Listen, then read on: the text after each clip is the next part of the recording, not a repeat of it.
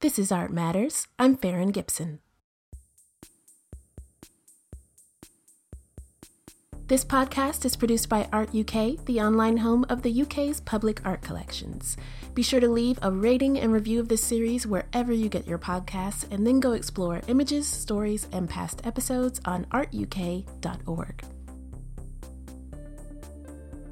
Many of us are fantasizing about setting off to explore any place other than the inside of our homes these days. So let's take an imaginary journey via the beauty of 20th-century British railway posters.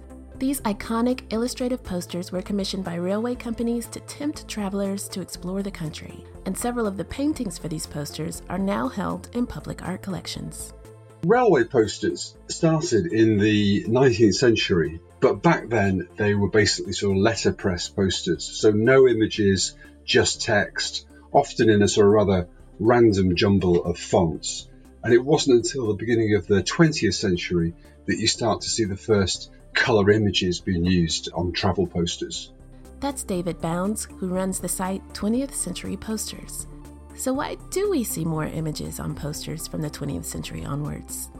Well, the technology became a lot cheaper, so it was able in the 1900s to start to put little vignettes, little scenes that you could see on your travels. But these early posters from the 1900s are not visually very attractive from a modern day perspective. They still use an awful lot of text, and they had a mishmash of scenes of things that you could do and see. And this is because ideas about design that we might have today just didn't really exist back then, and there weren't professional poster designers. These posters advertised for various railway companies and the destinations they served, but there were other objectives that we can still see on railway advertisements today. It was really about encouraging what we would call off-peak travel. The railways had a real problem with getting people to use the trains outside sort of commuter times. So it's about creating a sense of the day trip at the weekend or a bank holiday trip to the seaside.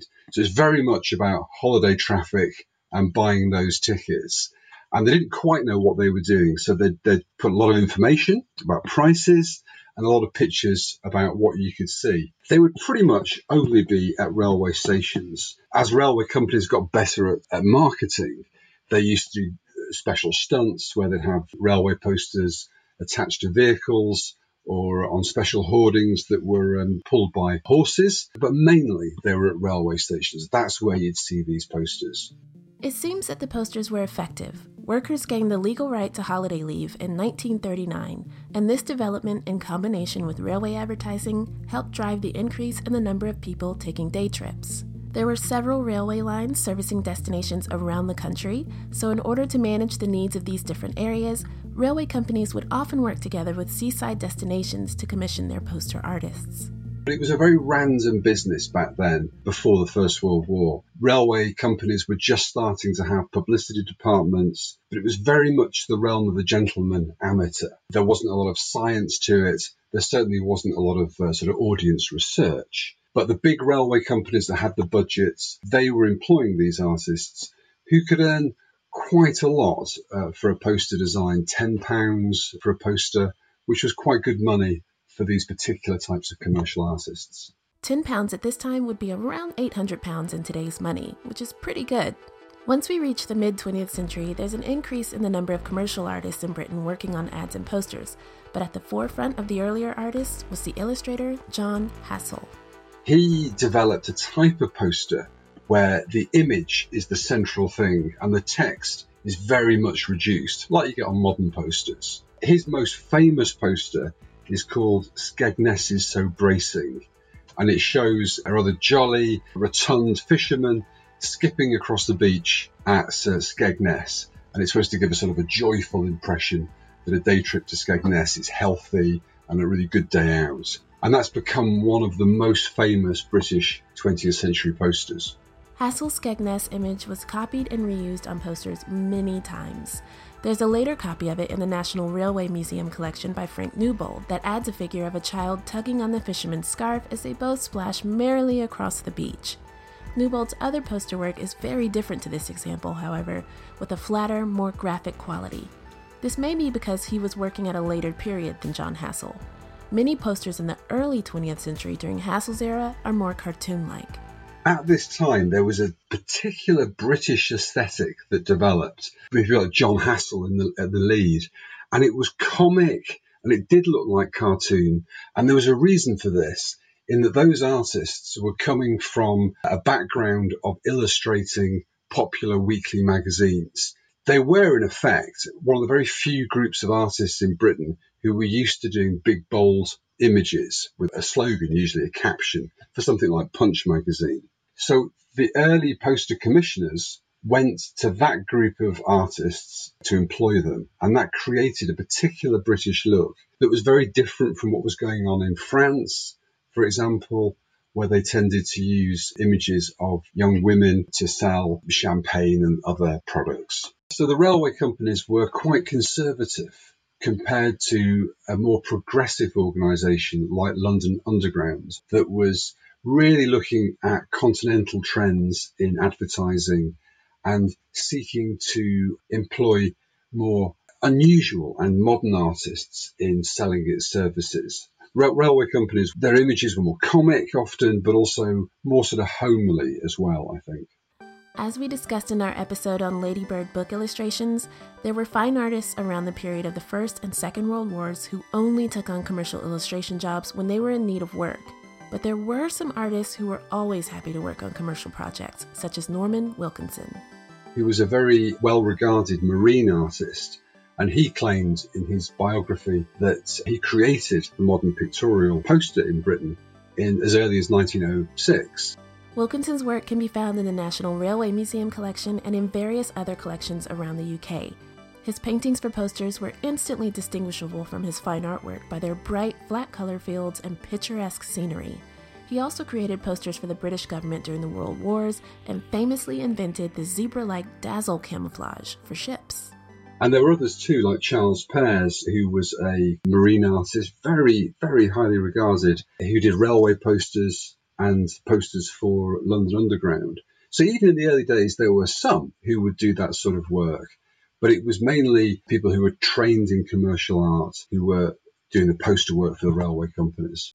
The advertising industry was very male-centric around the mid-20th century, and there weren't many opportunities for women artists. We see this same gender disparity in poster commissions for railway companies around the same period. They tended to be painted by male artists. The railway companies were quite conservative in that respect. Now, when you look at London Underground, at least 25%, maybe more, were painted by women artists and women graphic designers. But that's not so much the case on the railway companies. There are a few exceptions. People like Doris and Anna Zinkaysen in the 1920s and 30s. Frida Lindström, a generation earlier. Frida Lindström went on to create children's television for the BBC. But there's not a lot of women designers represented in this group. And those designers that were used tended to be British rather than continental or American. Doris Claire Zinkaysen was a multi-talented artist who designed costumes, theatrical sets, and railway posters in addition to creating fine art paintings. She also served as a nurse and war artist in the Second World War, and some of her war images can be found in the Imperial War Museum collection. Her sister Anna Zinkaysen served as a medical artist and nursing auxiliary during the Second World War and also has artworks in collections across the UK. Throughout the 20th century, poster styles shift in line with broader design trends and move away from the cartoon-like quality we discussed earlier. When you look at the early railway posters, they are a very illustrative style, a little overdrawn for the hoardings, a little too much detail. By the time you get to the 1920s, railway companies are adopting a much more sort of flat colour approach. So simplified shapes, very bright and often unreal colours. So sometimes you get fields that are sort of mauve or skies that are red. And this is intentional to create a very bright image. And the railway posters themselves, because they were selling an idea of Britain, they tended to concentrate on destinations. Perhaps the most famous posters of this era are of seaside towns. And the posters of seaside towns would usually be looking to stress the modernity and youthfulness of that particular destination. And they do this through the depiction of what is sometimes called bathing belles, young women in very modern bathing suits, and older people wearing smart and fashionable clothes walking along the promenade of some fashionable seaside town. And that became a bit of a trope for the railway poster in the 1920s and 30s. And it ties in with the sort of fashions for healthy outdoor pursuits, getting a suntan, and weekend away at the seaside. By the 1930s, popular commercial artists emerged, and some had particularly distinct and recognizable work. Names like Frank Newbold and Austin Cooper and Gregory Brown, but perhaps most of all, an artist called Tom Purvis. Now, Tom Purvis was probably the most significant commercial artist in Britain at this date, and he created a particular sort of aesthetic using very bold, flat colours, often depicting sort of East Coast resorts because he worked for a company called the London and North Eastern Railway. But often quite unprepossessing East Coast locations would be depicted in a blaze of sunshine with healthy, fit, well-toned young men and their sort of female partners sort of enjoying the sun. And his style is very sort of redolent of that age. It's the closest Britain got to a sort of an Art Deco aesthetic, although it has a definite British twist to it. From the 1940s, railway poster design work was increasingly carried out by design agencies rather than commissioning artists directly, and this trend continued into the 1960s. The 1950s and 60s is also a period where poster art generally is in decline. There's much more focus on magazine advertising and eventually on television.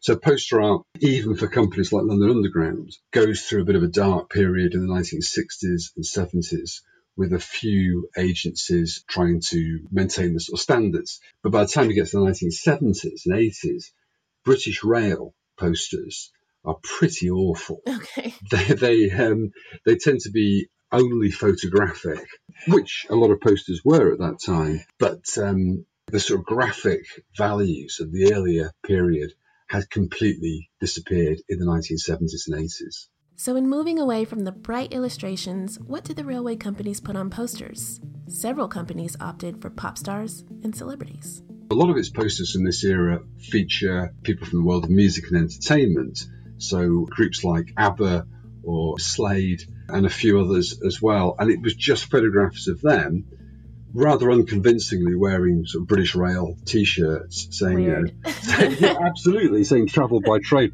or even things like keep this station tidy. Ironically, this switch to featuring celebrities on posters removed some of the glamour achieved by the picturesque paintings on older poster styles. When companies became aware of this, they tried to revive that early 20th century style. In the late 80s, there was a great series of posters by an artist called Eddie Pond. And I was a student at the time, and I remember these posters up at stations in London and in Brighton. And they went back to the sort of aesthetic of bold, flat colours and images of places to see that were really very striking indeed. And much more recently, Virgin Trains were very good at continuing that tradition. It's no surprise that railway companies brought back classic poster styles when the aesthetic is so popular that many people have reproduction posters in their homes. I thought this was a recent trend rooted in nostalgia, but it turns out that people have been doing this for decades. If you go right back to the 1910s and 1920s, some railway companies and the London Underground offered copies of its posters for sale. You could write to the publicity manager, send in a shilling or whatever it was, and get the latest poster sent to you. London Underground even had a shop at St Paul's station where you could go in and buy posters. And these were full-size posters from the original print runs of ones that hadn't been pasted up. And that's partly why some of these very early posters survive. And you get newspaper articles in the 20s and 30s advising young couples that the most affordable way of getting really good quality art in your new semi-detached suburban home is to write to the Underground or to a railway company and buy the latest poster by one of these designers and then trim the words off and frame it up. That's funny. So trimming the words. Yeah. Trimming the words off, yes, because you don't want to give the impression that you're actually putting a railway poster on the wall. Right. You want to give the impression it's a good poster and a piece of art. And of course, they are really high quality because at that time, they were printed by a process called lithography.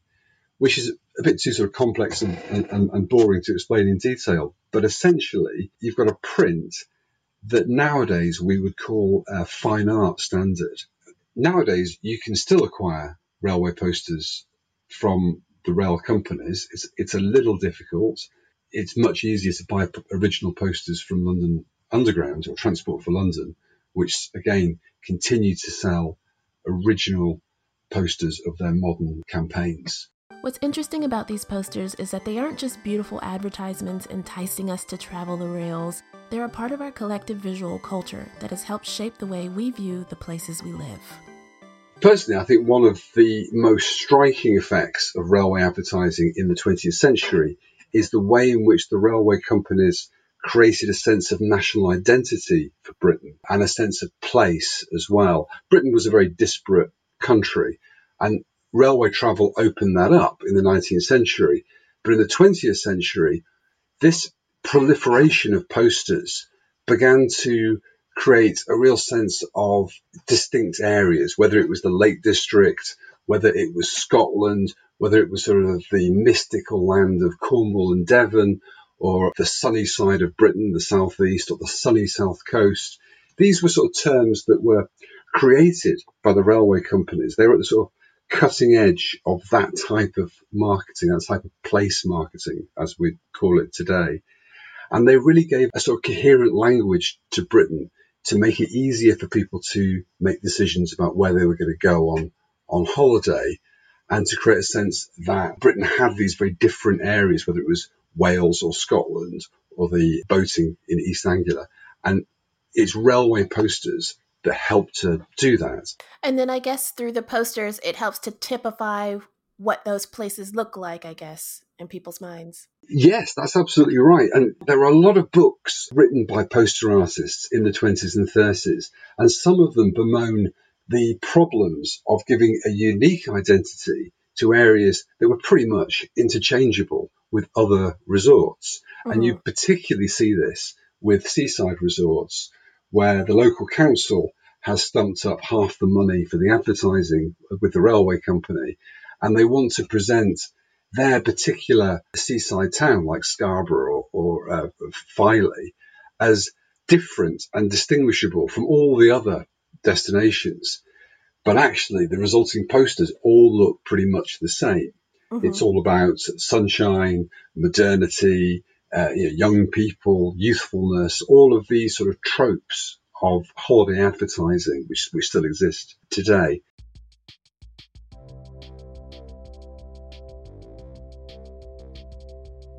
Many thanks to David for providing so much interesting information on the history of these posters. We touched a little bit on the underground posters in this episode, and if you found that interesting, you'll be happy to know that we have an episode dedicated to underground posters that you can look forward to soon. Be sure to head over to artuk.org to see images from today's episode.